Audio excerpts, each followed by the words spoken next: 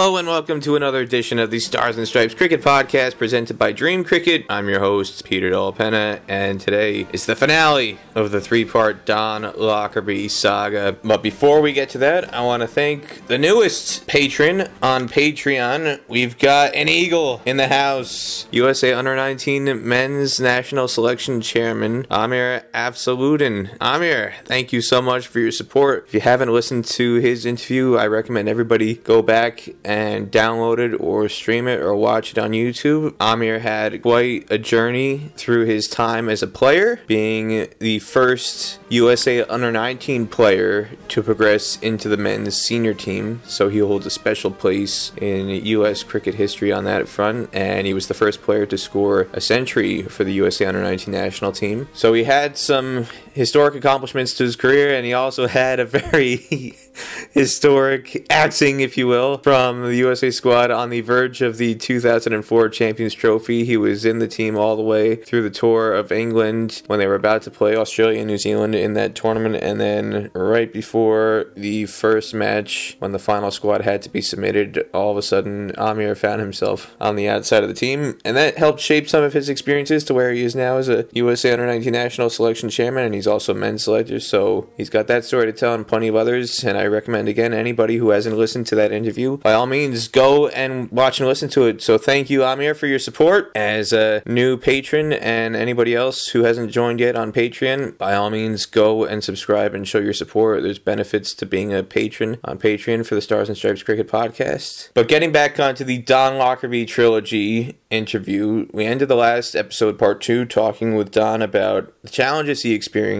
trying to stage international cricket matches in the USA, whether it was the added costs of trying to get a TV broadcast partner and paying $200,000 to ESPN to ensure the games would be televised, whether locally in the USA or around the world, and his negotiations with Lalit Modi to potentially have IPL matches in Las Vegas. So that's where we left off. And now we get to part 3 where Don talks about some of his other plans for USA during his tenure as CEO. That includes Project 15. Many people will remember was part of his initiative to get USA into the top 15 in international cricket and all the programs associated with that. And then we talk about the Nepal match, the epic Nepal match where the riot happened in Kathmandu at World Cricket League Division 5 in 2010, as well as Don's perspective and Don's version of events on his firing. Don was let go in November 2010 in very murky circumstances. He's giving his side of the story now, and you'll get a chance to listen to that. So we'll cover all that in the final part of the Don Lockerbie trilogy. But before that, the Stars and Stripes Cricket Podcast presented by Dream Cricket is also sponsored by Musa Cricket Stadium, the first and original turf wicket facility in the state of Texas. For more information, call 713-534-2195. That's Musa Cricket Stadium in Pearland, Texas. And now, part 3 of the Don Lockerbie trilogy interview.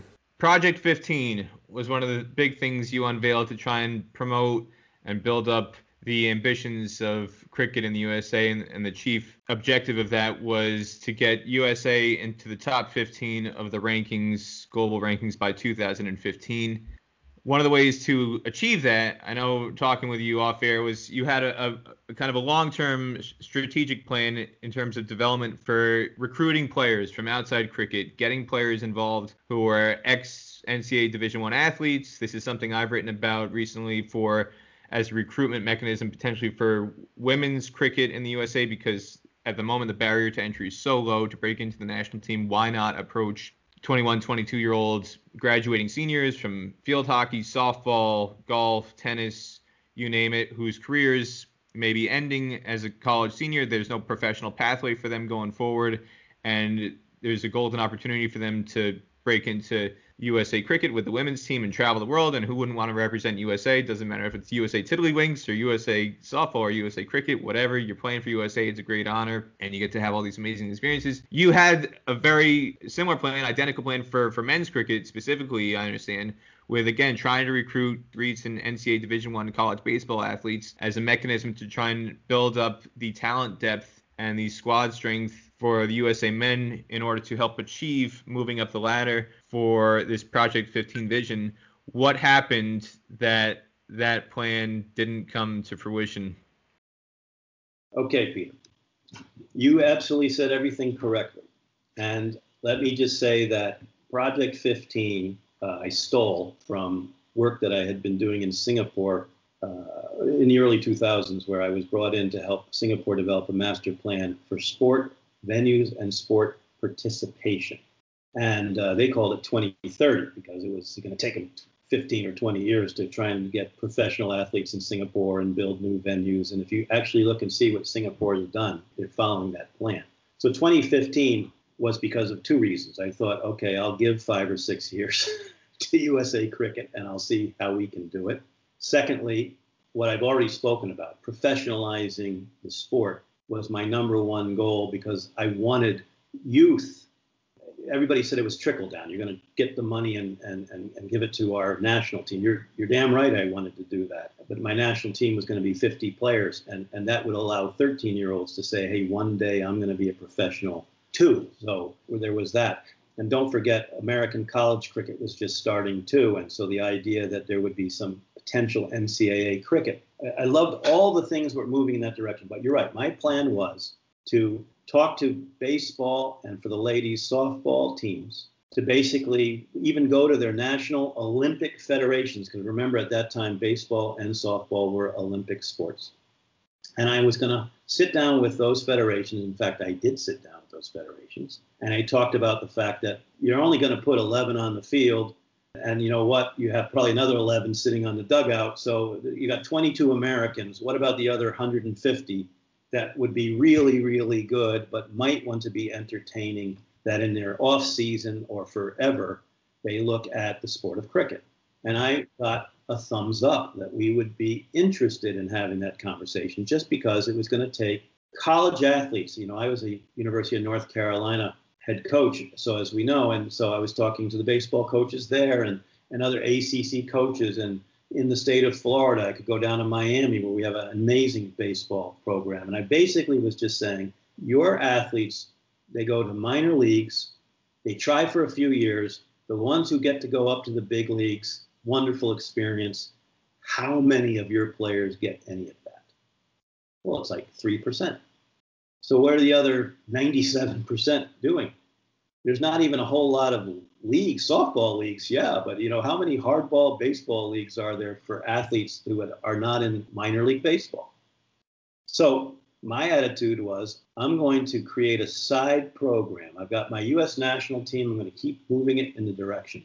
But I wanted to create 50 baseball players, 50 softball players, and bring in world-class coaches, with the help of Cricket New Zealand and friends from the West Indies, to come in and coach. Let's just say we brought in 50 players for a 2-week program.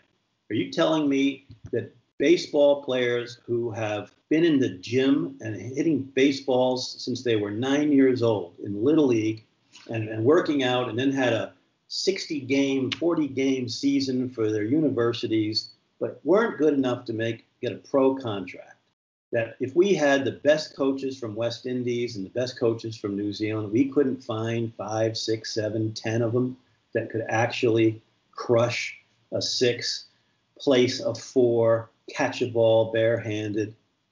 I'm not sure about bowling, but let's just start with the batting and the fielding, and then take it from there. And if, in fact, 5 of them, 10 of them were any good, I would bring them into the national team camp.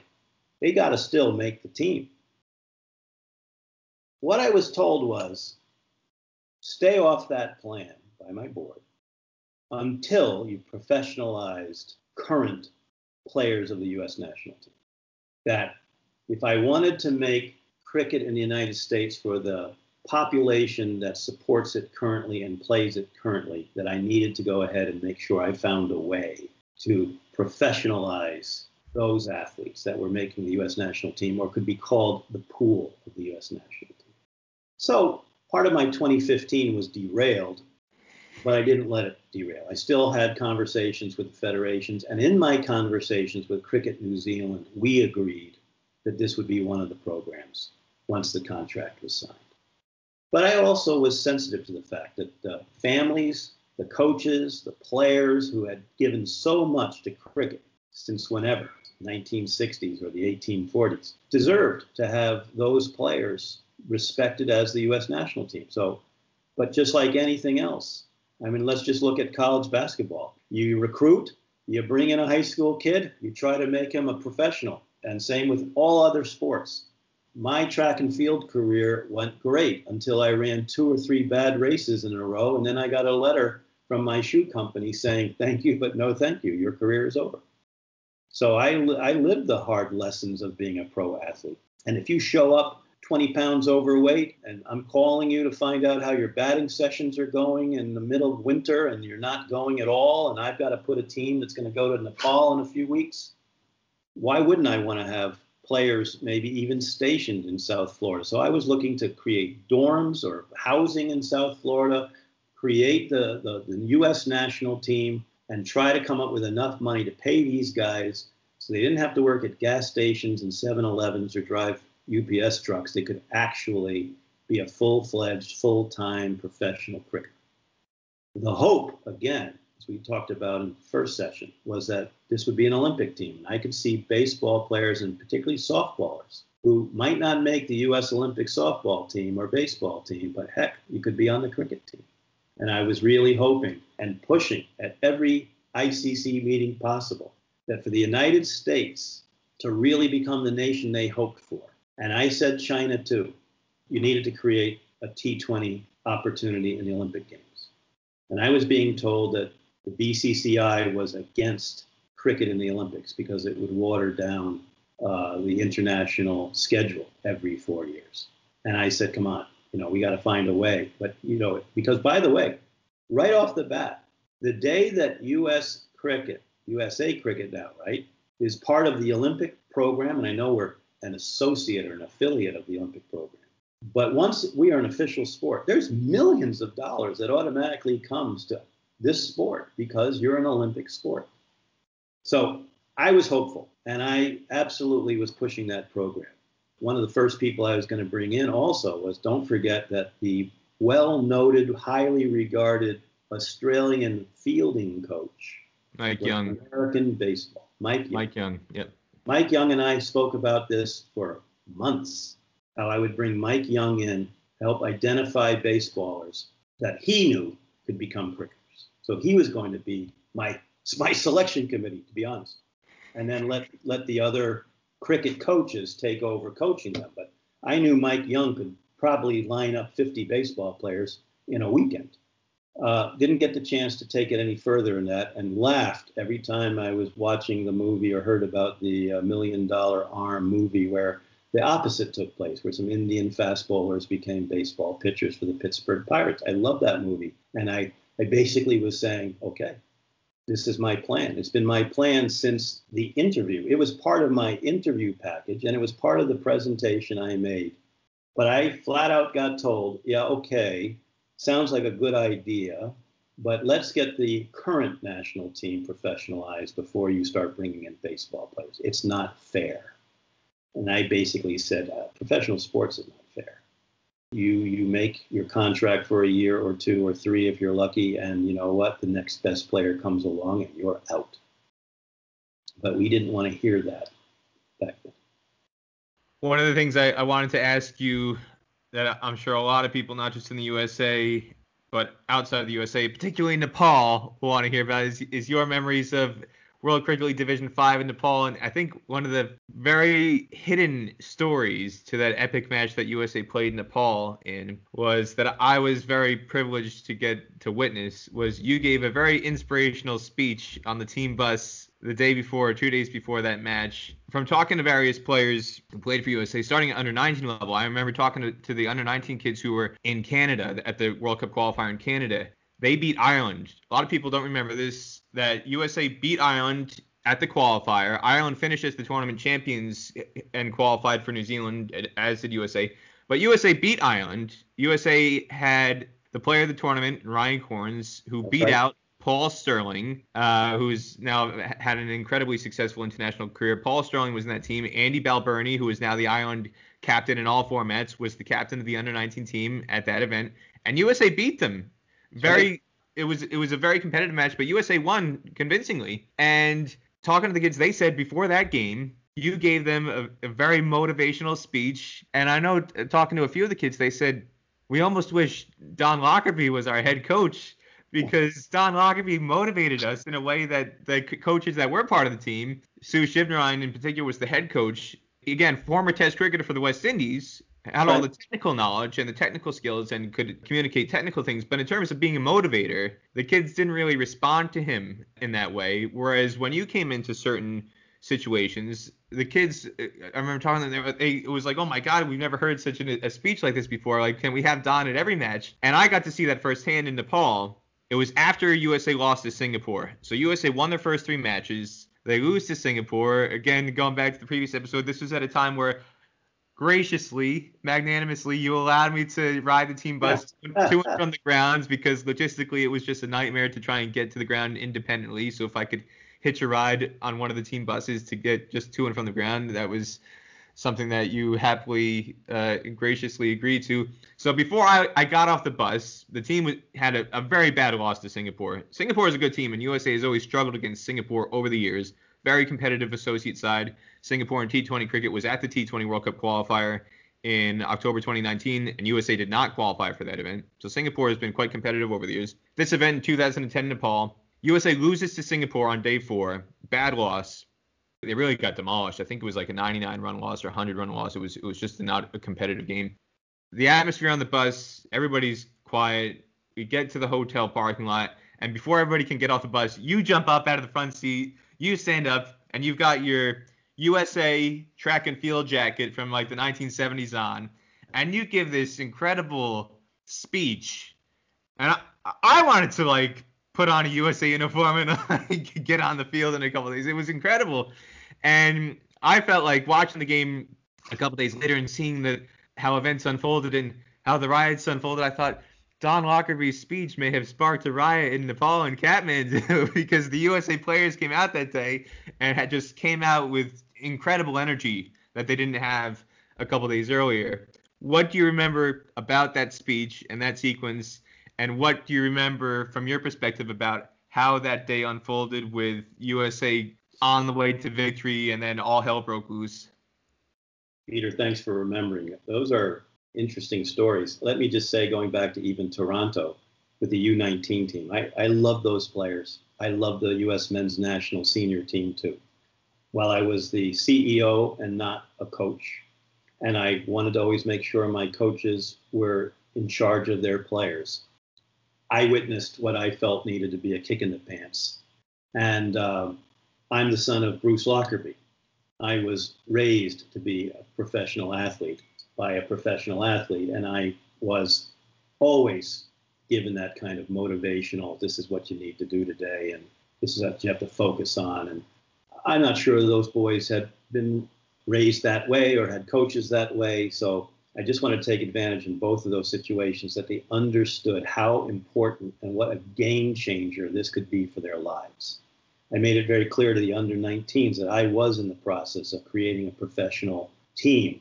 They could make a living in this sport, but no one's going to support me if you guys go out there and lose big, and let's go out there and play like champions. And that's what I was always told. Be a champion in everything you do.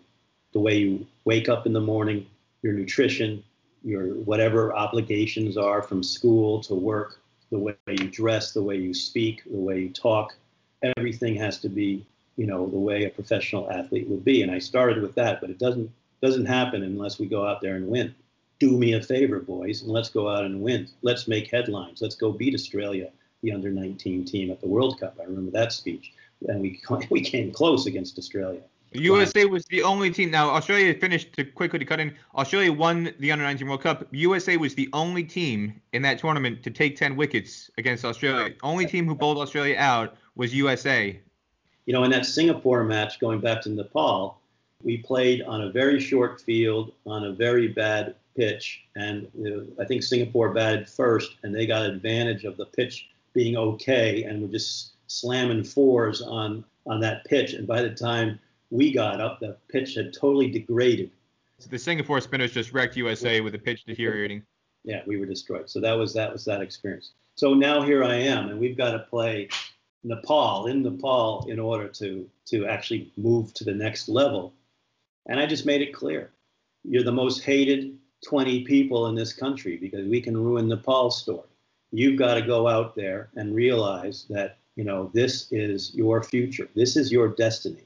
You got yourself here from whatever your parents, your coaches, your own desire, your destiny. But if you don't go out there today and remember that you're wearing USA on your uniform and that everybody hates you and that this fan group came to see you get destroyed. They saw or heard about Singapore. They expect the same thing out of Nepal. Now, you guys need to go out there. And if you ever watch any other professional sport, you're the dream team. I told them, you're the dream team. We could have picked 20 other guys. We picked you. The dream team in Barcelona in basketball destroyed the rest of the Olympic world. Yeah, they had the Michael Jordans. They had the great names, the Larry Birds, and they all the great players of that 1992 Dream Team basketball team. You're the dream team. You need to go out there and be it. There has to be total confidence. But I also told them something that was always good for me from my father and other coaches, and it'll be on my gravestone, Peter.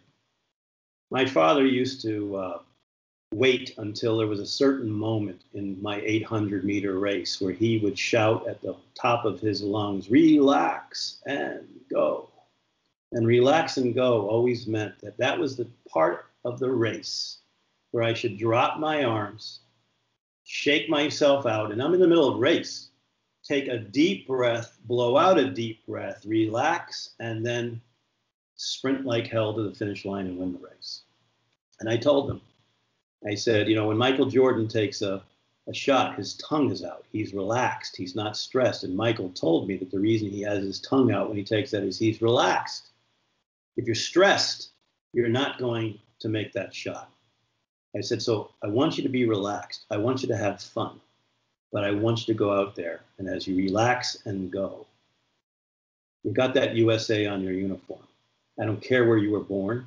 I don't care what language you speak. You are the American dream team. Go out and make it a nightmare for Nepal. And that's what you would have heard as I got those boys off the bus. And then a couple of days later, it was a nightmare for Nepal, and it was a nightmare for the Americans at one stage in that ground too, because we didn't know if we were going to be able to get out of the stadium safely. We're winning by a decent margin, right? If I remember correctly, rocks are being thrown onto the field the stadium had a nice grass grandstand around, well, not even a grandstand, just a hill, right? It's a terraced hill, kind of. Terraced hill around the very nice stadium. But it had a rock wall of loose rocks that kind of was the back of the stadium. And Nepalese, God bless them, because I had enjoyed our time there, were taking rocks out of the rock wall and throwing them at our players. And at first it was kind of like funny, okay, there's one or two angry guys. But then hundreds of rocks made it onto the field. And then they started throwing them at our team's bench. And our team did have a little bit of an interior area. And we had no place to go except to hide in our bench. And then the ICC called everybody off the field. And they were going to call the game on a Duckworth-Lewis, and nobody wanted that. And all of a sudden, either the Army or the Nepalese police went into the grandstands with tear gas. And as you'll recall, that tear gas went everywhere. It was making its way to our bench too. And by the way, I had an aunt and an uncle at the game. They had been missionaries in Bangladesh and made their way to watch the U.S. national team. And so here I have my wonderful 70-year-old aunt and her husband, my uncle, there to watch. And they'd been at all the games, and now everybody knew that it was my Aunt Jeannie and Uncle Wally, and everybody was concerned for their safety. And your safety too, Peter. And in the end, the ICC decided that we're going to finish the game. And I'll tell you, when I think about my bowlers and Usman Suja and my batsmen, and if I remember that who's our batsman from Houston, who wasn't allowed to leave his job on time, and we had to fly him to get to Nepal. And Ned Carney. Sushil Ned Carney. Yep. That team, they gelled, and I will tell you, we actually gelled maybe 2 days earlier. I don't know if you remember the story. I hope I invited you on the bus. When I was 17, I'd been to Nepal before with my family. And one of the great things was to take a bus ride as close to base camp as we could get and then walk to base camp. And we didn't actually make it to base camp when I was 17, but we got to see sunrise over Mount Everest. And so I arranged for a bus to take the U.S. national team to a monastery, I think we went to, so that we could see Mount Everest. And I told them, there's your mountain boys. Nobody wants to hear that you only made it halfway. You didn't come this far not to get to the summit. And I think that we just gelled. And these guys were dedicated. And again, I was promising them something I wish I was able to deliver, that you win this game, we move up to the next level, you help me professionalize you. What I remember about driving up to that monastery was the roads were so narrow and so windy going up the mountainside that at one point we had two wheels hanging over the cliff, and I thought, oh, this will make a good story. U.S. team crashes and burns to their death going to see Mount Everest. See, I'm glad I invited you. I'm glad you can tell the story. Yes, it was a hair-raising. I think some of our guys thought I should have been, out of my mind then. But I just wanted them to see. I wanted us to be able to come. One of the other things that we did is I set up a meeting at the U.S. Embassy. Did we invite you to the dinner? Listen, you were a valued member of the media. So we went to the U.S. Embassy and they fed us, and we got to present what cricket was and how important it was. And the U.S. ambassador is telling us how important sport is in Nepal, and it was a blessing to have the United States team there. These were great days for me.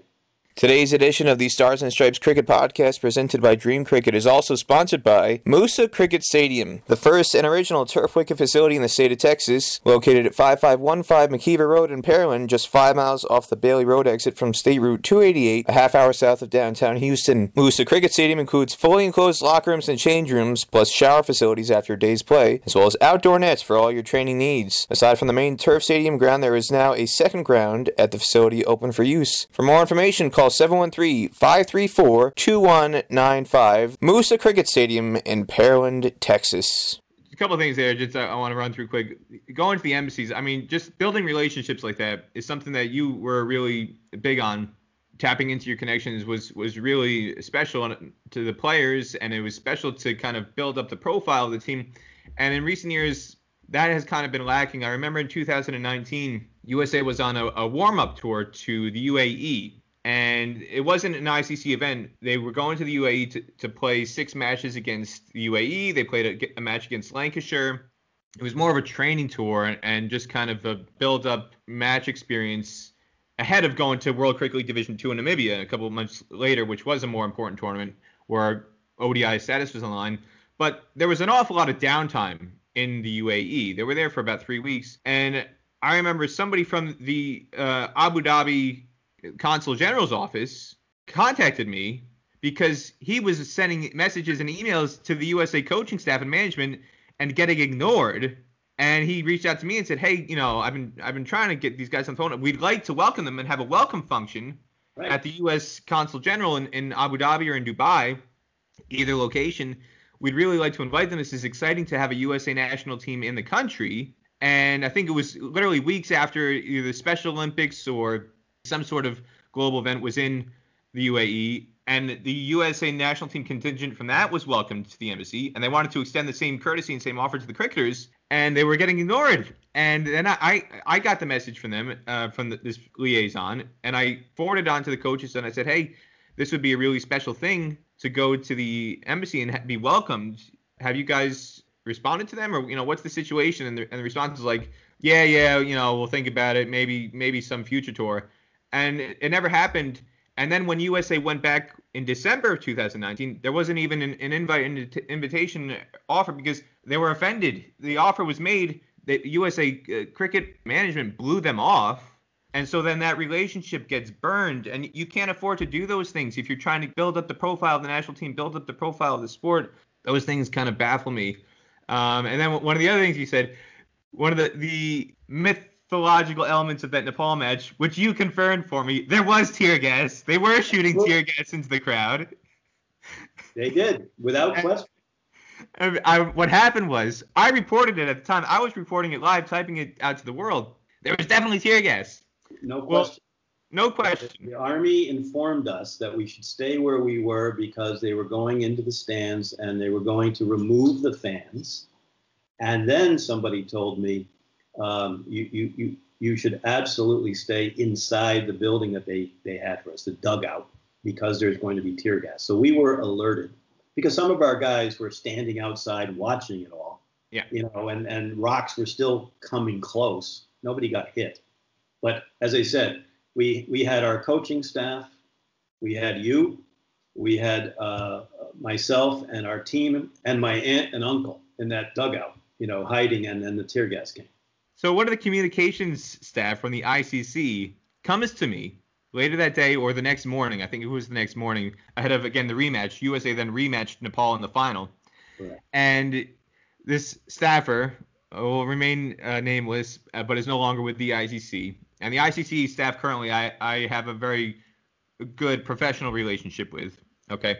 But this staffer comes to me and says, Peter, did you report that there was tear gas shot into the crowd? And I said, yes. She says, why did you do that? And I said, well, because there was tear gas shot into the crowd. And she says, Peter, we can't have people around the world thinking that the Nepalese police and ICC tournament organizers are tear gassing fans at cricket events. She says, do you have any photos of this tear gas being shot into the crowd? I said, no.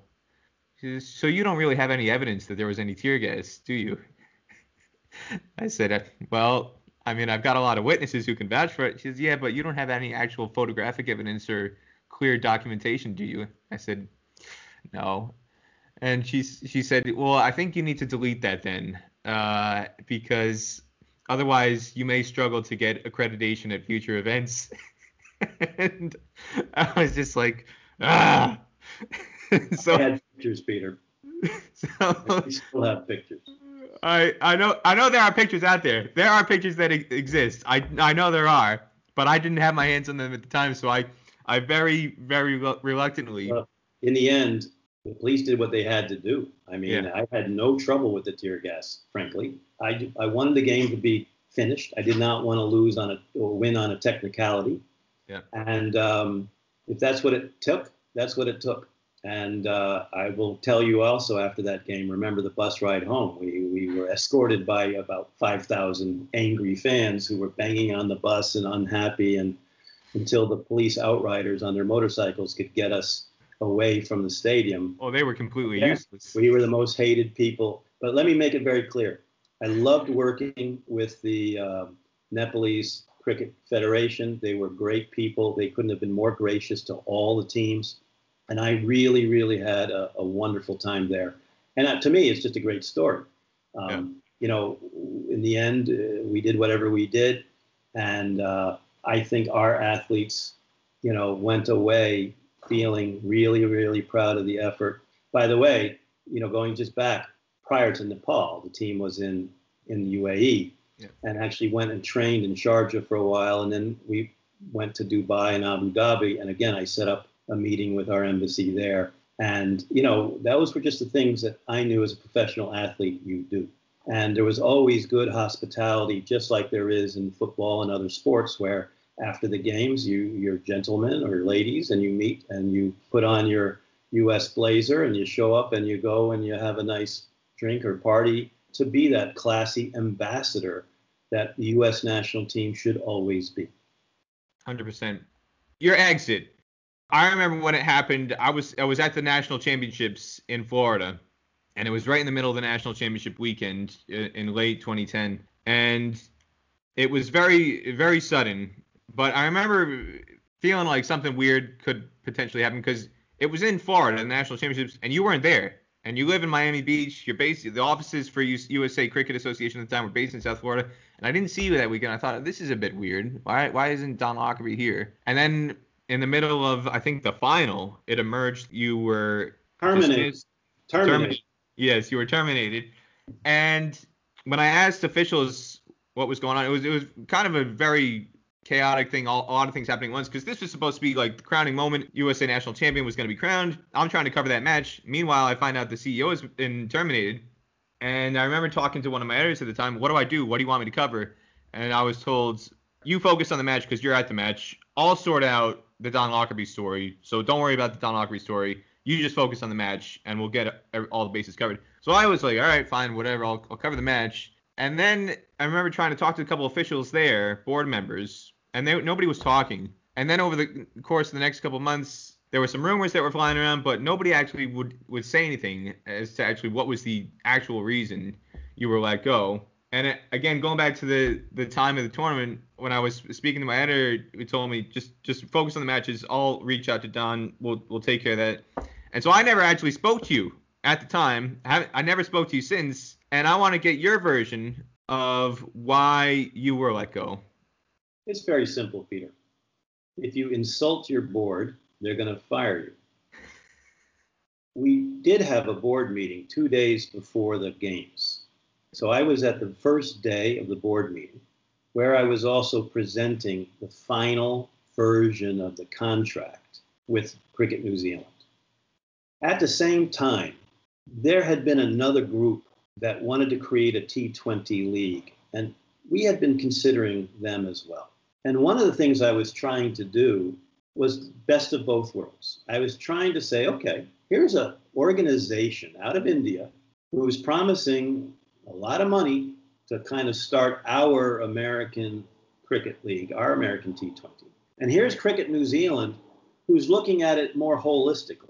They're talking about professionalizing our athletes, sure, with a T20 league, and professionalizing our administration, so there would be offices and actual people who get paid to work in American cricket, and creating coaching clinics in schools and academies for players and hosting international competitions.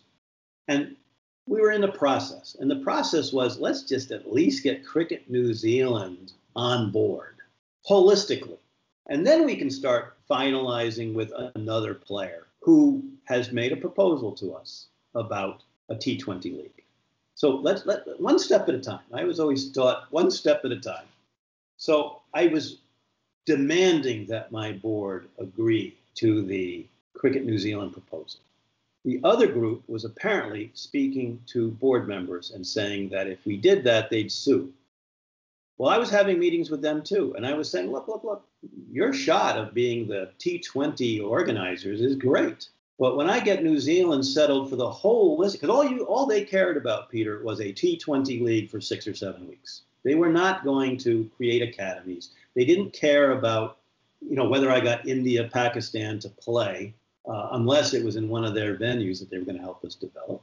And they didn't care about youth cricket. They just wanted a T20 league. So I said, great, we're putting you to the side. You're the next people we talk to. And in fact, I made it clear to New Zealand, these would be the guys we would talk to first. So I thought I had everything smoothed out. But there was all sorts of, let's just say, gamesmanship behind the scenes that maybe Lockerbie didn't know about.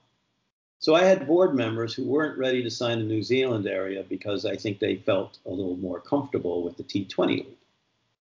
In the end, Peter, when you tell your board that they're a bunch of amateurs who didn't have the resume to be the CEO of U.S. Cricket, and that when they did a worldwide search to find to find their first ever CEO of USA Cricket, and none of them even applied for the job because they didn't have the resume, I was out of line. I absolutely insulted my board, but I was serious. I could see that the New Zealand deal was going to fail because of some hidden agendas I wasn't aware of, and I was just angry. And so at the end of that day, I left. I walked out of the board meeting. I got some calls saying you shouldn't have said that, but we agree with you. You're right. And I got other texts and messages and said some bad names that I needed to apologize. And I said, look, I said what I said because I mean what I said. I brought a deal to the table that was going to change USA cricket forever in the United States. And it was with one of the great federations. By the way, they also, the U.S. Constitution was still a mess. I don't know how it got proposed. And even Cricket New Zealand was going to help us restructure. We were going to do the whole country, a new constitution, new election bylaws, redo the whole cricket narrative in the United States. And that's what they were upset about, too. I think they feared for their positions. Instead of saying, look, who doesn't want to be Cricket New Zealand? Who doesn't want to be like Cricket Australia? Instead, they all had their own little fiefdom. So I insulted the board. And when you do that, you get terminated. And I woke up the next morning at 4 o'clock in the morning with a letter that said, you're terminated and please don't show up at today's board meeting or at the competitions. So I abided by that and waited for it to be over. And I met with then two gentlemen afterwards, and we negotiated my deal to leave, let's say. And I've never spoken about it. And I'm still going to say that in the end, I agreed with them. I was out of place, but I saw something I'd worked so hard and believed in so much and had the ICC support and Cricket New Zealand support in doing what I was doing. And I even contacted them and I said, you know, I may be fired here in the next 36 hours, but I did what I had to do. And New Zealand supported me and the ICC supported me, but my board was insulted. For that, I'm apologetic. I should have handled it in a better way. I learned a lot from that. That was insulting. But I've never looked back. And my career has gone on to bigger and better things. Just a few bigger and better things. But I am still a supporter of U.S. cricket. I'm proud of the things I'm reading about. I have had meetings with the leadership of USA Cricket. I'm a fan and a supporter. And if there's anything I can do, I've made it very clear to them. We've had some communications and, you know, I'm here. But I believe that my better days were behind. If I can help with stadium development is what I do. I develop stadiums. That's my capability, developing stadiums and developing events for many, many different sports around the world. And we've talked about what I've been doing in the last few years here out of Miami Beach. And just excited to be helpful to USA Cricket as they start their league. I made that clear. And that was going to be my last question before we get to the best 11 segment. What needs to happen from your standpoint as an outside observer in terms of there's been plans and proposals for USA to co-host the T20 World Cup with Cricket West Indies, potentially hosting in 2028 or 2030 further down the road as part of the next 2023 to 2031 ICC rights cycle. As somebody from your business point of view who is involved in stadium design, stadium renovation, facilitation work, have you had discussions with regards to this Air Hogs stadium that they've acquired? I know about it. I know the architects who are doing it, and they've pulled in a first-class architectural firm in HKS who did the Dallas Cowboys Stadium, who did the Indianapolis Colts Stadium, who did the Minnesota Vikings Stadium, and I worked very closely with them on the Los Angeles Rams Stadium. I mean, they're a wonderful firm, so I have no doubt that they can take a baseball stadium that they've worked on before. I think they were maybe even the original architects and create something out of cricket. But I will tell you that there are more bad cricket stadiums around the world than good ones. And creating a sports complex in a circle and trying to make every stakeholder happy is difficult. And like I told you before, I believe I may have the most experience of developing new cricket stadiums than anybody in the world. And I've made myself available. But you know what? I'm the ex-CEO of an old cricket organization, and maybe it's just best for me to be an alumni of U.S. cricket who looks back hopefully favorably and sees our team do well. But, you know, the thing that I want to see is I want to see professionalism in our team. I want to know that our players are being able to work out and play 7 days a week. I want sponsorship that we can be proud of. I want to see international cricket played in the United States where also the U.S. national team gets to benefit. And if that's going to happen through the league that's been developed, great. I know there were other people who had other ideas about how to professionalize cricket. And actually, I was part of a team that was not successful in being selected by USA Cricket to develop a second and a T20 league. And so I just wish the Federation the best, and I support them. And if there's any way I can be helpful, of course, I would absolutely raise my hand. So the door isn't closed. It's still slightly ajar that if there's stadium design work or stadium renovations, you could potentially be somebody who would be willing to contribute in that way to USA Cricket and what they have got going forward. Absolutely be willing to contribute. And the issue will be if somebody, really would want me to contribute. That's always the case. All right, Don Lockerbie, we've got the best 11, your favorite 11 coming up. First, the Stars and Stripes Cricket Podcast, sponsored by Dream Cricket. The Dream Cricket Pavilion Shop can help you with all your cricket kit requirements, from top-of-the-line English willow bats made by all the top manufacturers, as well as helmets, gloves, pads, jerseys, highlights, DVDs, books, and more. Get 10% off all orders, $400 or more, using coupon code DCUSA. That's DCUSA. Go to shop.dreamcricket.com to take advantage of that offer. Dream Cricket Academy is located at 400 Apgar Drive in Somerset, New Jersey, just a mile off of Exit 12 on Interstate 287. For more information, call 908-938-3787. That's dreamcricket.com. Don Lockerbie's best 11. All right, here we go. Your favorite roommate in your athletic career? My brother, who was on the track and field team with me at University of North Carolina as well, and it was lucky that we got to be athletes together at the same university. My brother, Kevin Lockerbie. Kevin Lockerbie, okay. Same one pictured in that photo at the Penn Relays at Stony Brook High School. That would be correct. He's 16 months younger, so 16 months younger and best friend. And what did he run? He ran the 400 and the 800 as well. It probably was the best 600-yard runner indoors, was probably his best event. Your favorite stadium or the best stadium around the world or in the USA that you have not had anything to do with from a design or consulting standpoint? In the world? Anywhere in the world. Best stadium you've been to, your favorite stadium that you have not touched from your business point of view. Oh, that's a hard one, Peter, because, there's just I got no time here to come up with a fast answer, but it's going to be a ridiculous stadium, but it's the Letzigrund in Zurich, Switzerland. Maybe the best track and field stadium that I ever had the pleasure to be at, and where maybe some of the most fast times in the world are always run every summer in international track and field. The Letzigrund in Zurich. Is that part of the Diamond Series? Is that what they call it, the Diamond? Absolutely. Zurich's the kingpin of the Diamond Series. The nicest or the best cricket ground experience you've had overseas or in the USA, which is the best facility in your eyes? I just thoroughly enjoyed the Under-19 World Cup in Queenstown. In Queenstown, New Zealand. No grandstands, just an amazing pitch, a wonderful field with snow-capped mountains in the background, and the whole Queenstown experience for me. Now, that's just a playground of sport where cricket is played and was wonderful. I'll tell you that I thought, what we did in Kensington Oval is an experience that people should see in Barbados. Your favorite place to eat out on the road? This could be fast food. It could be a specific restaurant when you're in a particular city. What's your go-to place outside of Miami Beach? Outside of Miami Beach? Wow.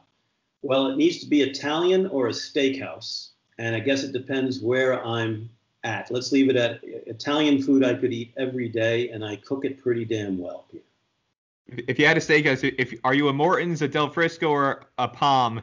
Which one would you go to? I will tell you that I'm a well-done steak eater, and the Palm knows how to make a well-done steak for me. You need a little bit of red in there. I'm a medium rare guy. I can't believe I just heard that. Never. It needs to be very, very charred and charcoal flavor for me. Are you a Coke or a Pepsi guy? Coke for sure. All right, you're back in. You're on the right team. All right, Coca-Cola all the way. Your favorite cricketer of all time? I think you said this before, but go for it again. Favorite cricketer? Wow.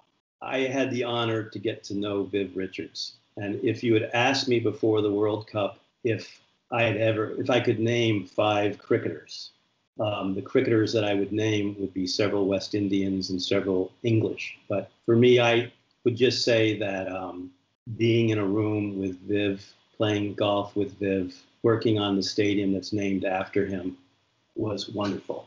I got to know Brian Lara a little bit years later, and I am very much in touch with Chris Gale even these days. But I guess the best friend that came out of the Cricket World Cup was Matthew Hayden. So I'm sorry, a few names there, different generations. But Viv Richards would be your first one. I mean, he's the swagger of Viv Richards even to this day. You know, he's just the most interesting character.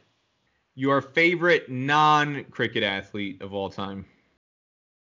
Jim Ryan, the American record holder in the mile. Your favorite pizza topping? Oh, it has to be a mixture of pepperoni and Italian sausage. Your favorite movie of all time? Shawshank Redemption. Hope can kill a man. Hope is a dangerous thing in U.S. cricket in particular, Don.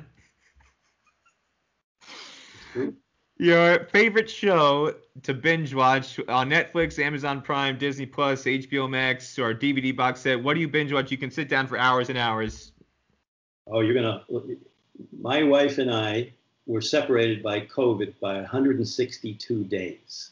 And every night at 9 o'clock, we would hit the Netflix at the same time to watch the exact same show and make sure that we could see it together and even be on the phone. There is a 162 episode out of Turkey called Black Money Love.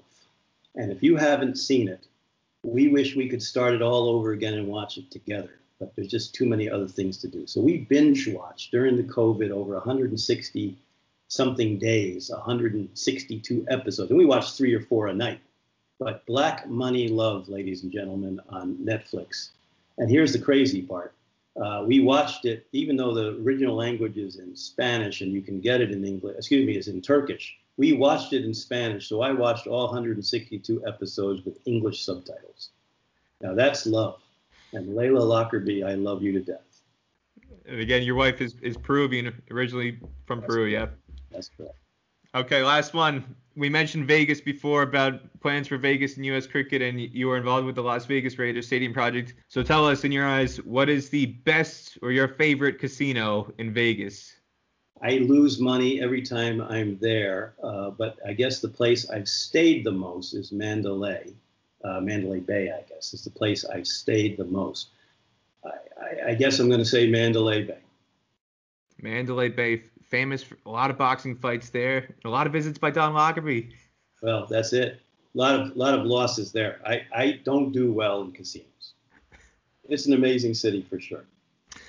Don Lockerbie, thank you so much for coming on the Stars and Stripes Cricket Podcast presented by Dream Cricket. I'll give you the final word. Anything you want to say about your career that we haven't heard about, or about your experiences in cricket and what you feel people should know about how you feel about cricket? I love the game. I'm a big fan. I watch it when I can on TV. I go to the websites. I try to keep up with it. I just wish it the best. I wish the U.S. players the best. They may not know me anymore, but I tried to pave a professional way for them to go forward, and I wish nothing but the best for the current administration, the players, the teams, and I wish you well, Peter, too. The fact that you've lasted and you didn't get stoned in Nepal by the gas or the rocks. You've done a great job and a great service to our sport. And I thank you, and hopefully the Stars and Stripes podcast gets bigger and well received for you and your family. Keep it up, and let's just keep hitting sixes.